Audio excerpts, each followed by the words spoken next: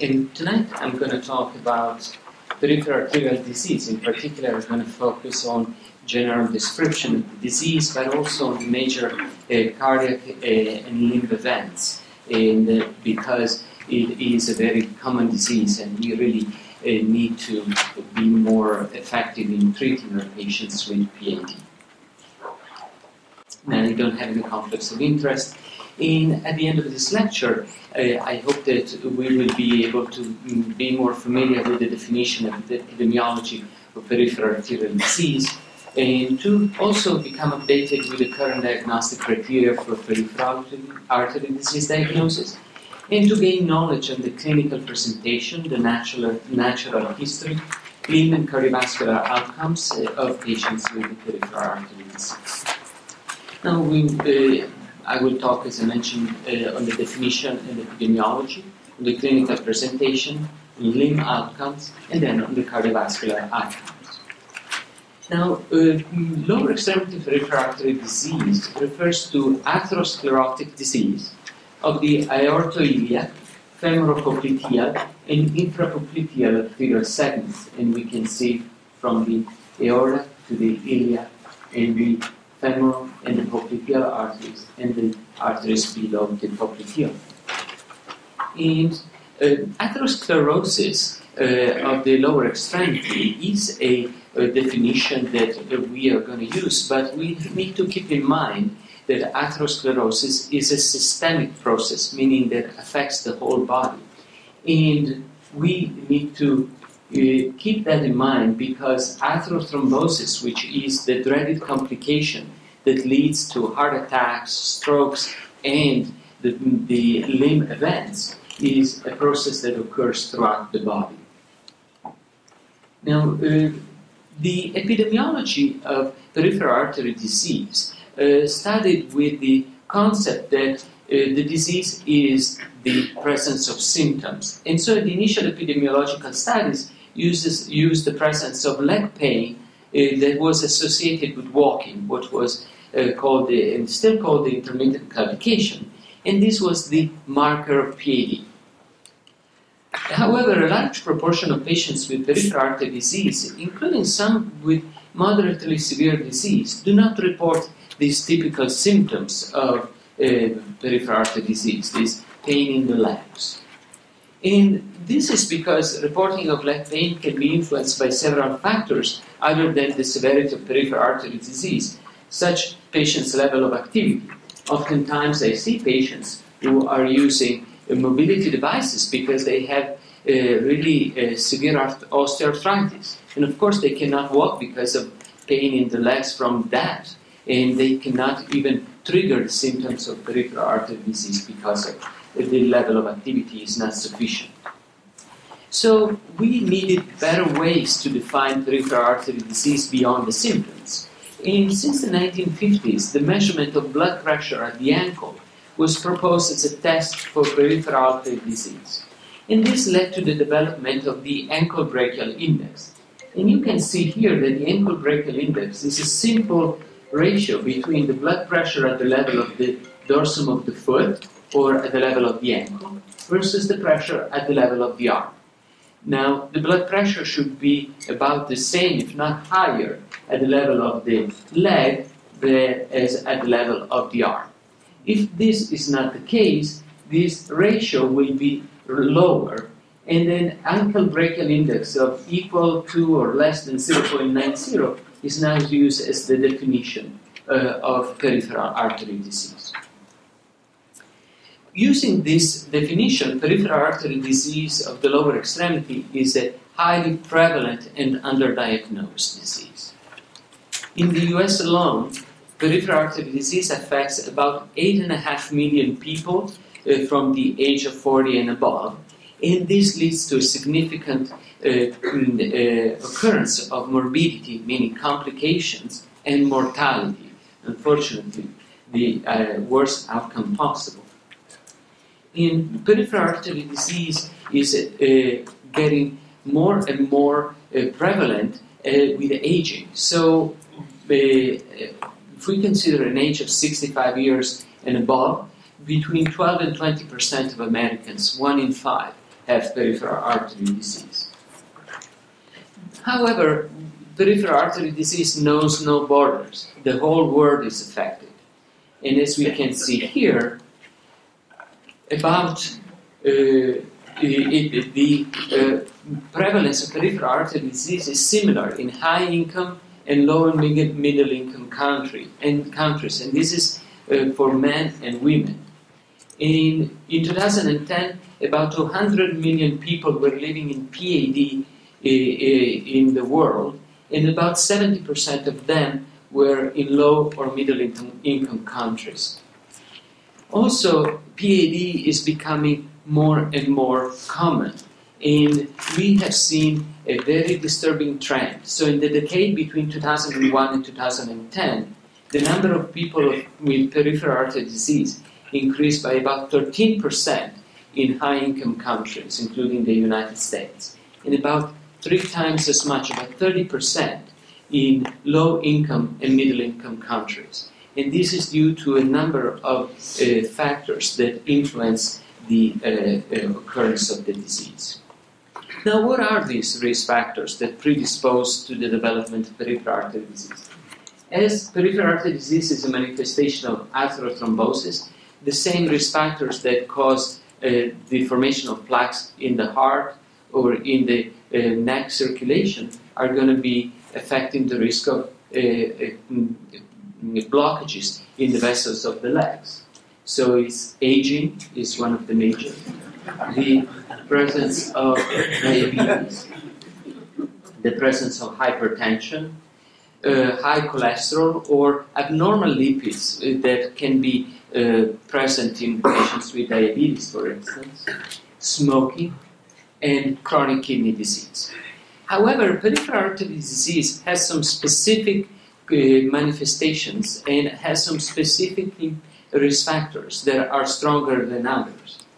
And we can see here that aging, diabetes, and smoking are the three factors that are most strongly associated with peripheral artery disease. Every decade of aging increases the risk of up to 1.5 to 2 times. In diabetes or smoking, each one independently increases the risk of PAD by approximately 3 times. Now, how do patients with PAD present? Now, the typical clinical manifestation of PAD is an intermittent claudication, as I mentioned earlier, which in Latin means to limp.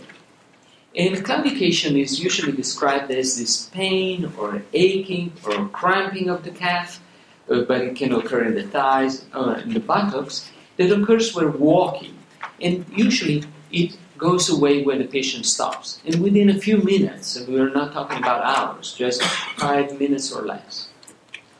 Now, if we consider all patients who present with peripheral artery disease, we can see that typical manifestation, the claudication, is only present in up to 30%.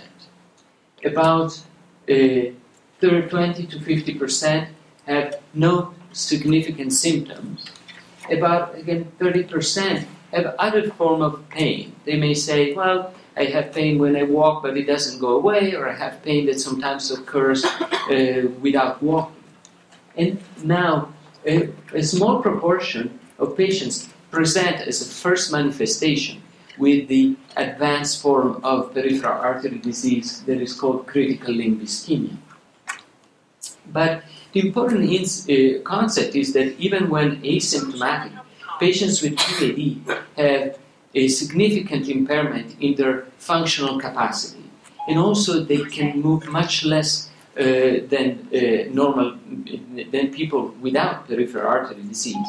And their functional decline is much worse and faster than those who don't have peripheral artery disease.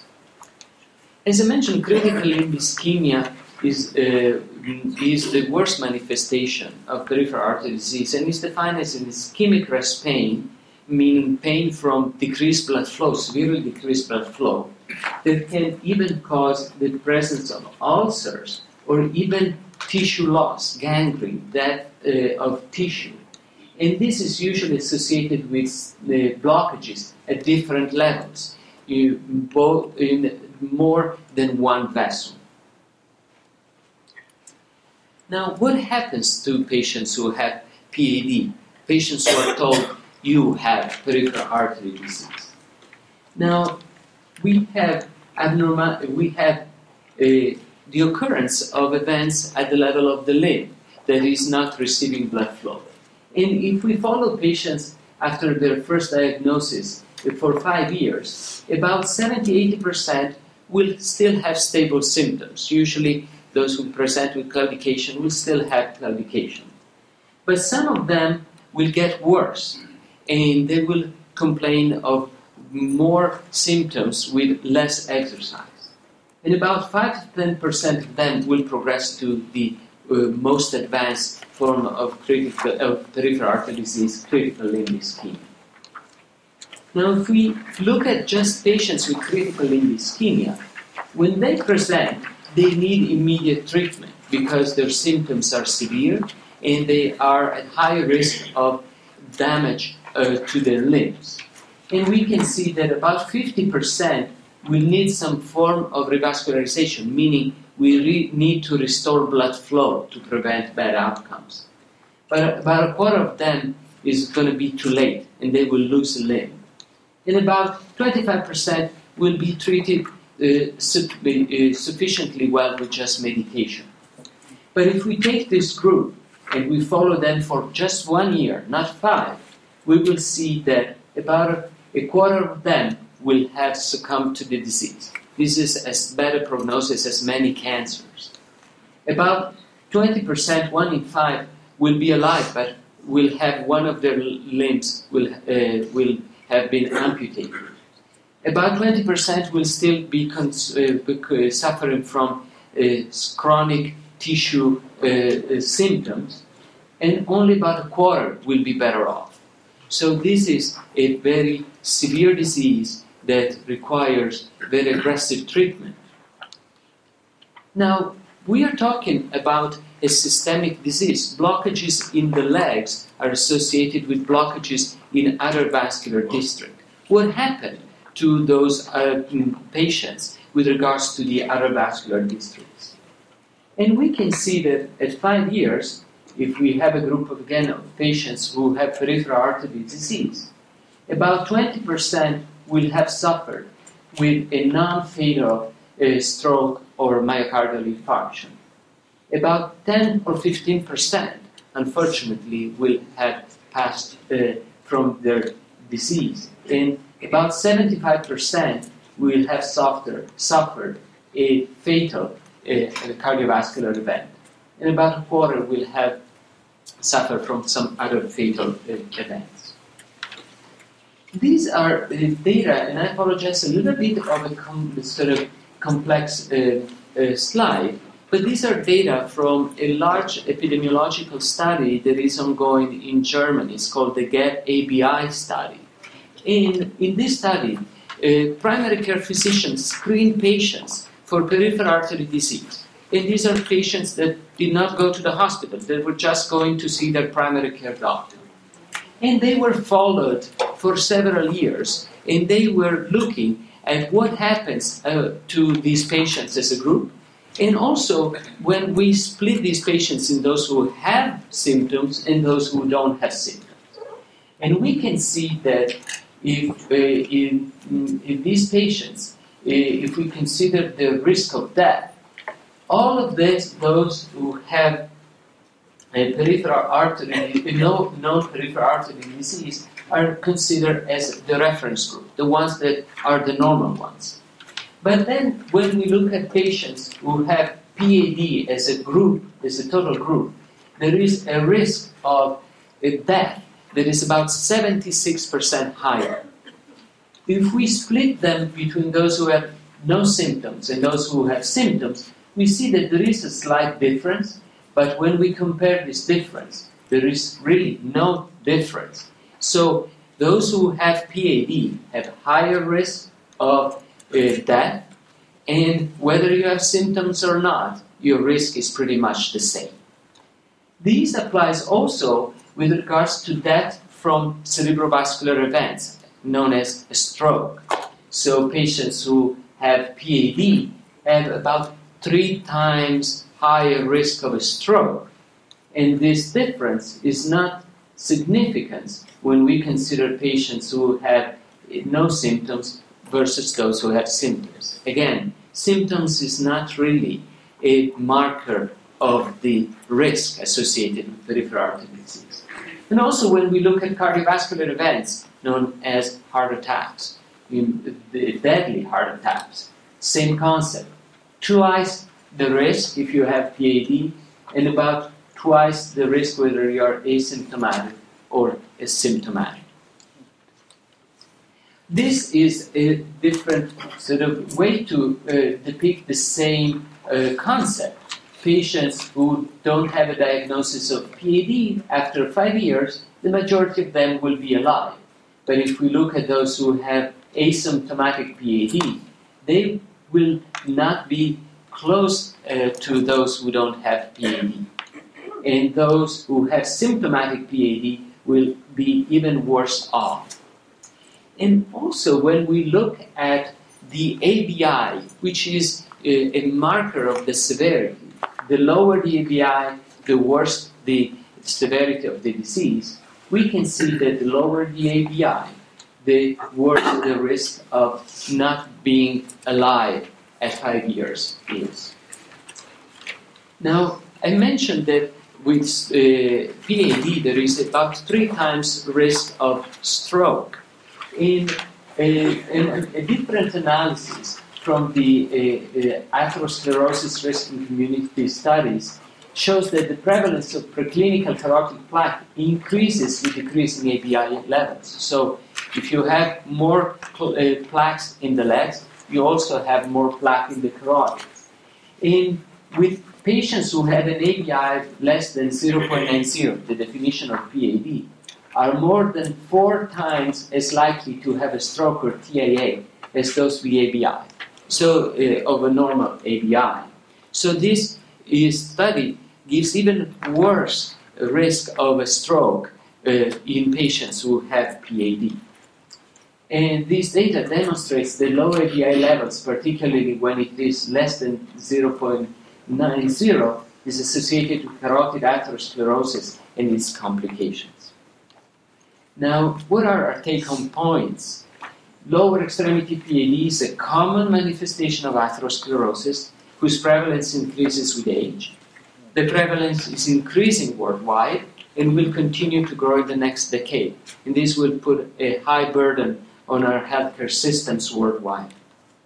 The diagnosis of PAD is done with the ABI, which is a simple, non-invasive test based on blood pressure measurements in the arms and in the ankles. Patients with PAD, even when asymptomatic, have significantly increased rates of cardiovascular ischemic events, including myocardial infarction, stroke, and cardiovascular death. In patients with severe PAD have both an increased risk of cardiovascular events and adverse limb events, including need for urgent revascularization and major amputation.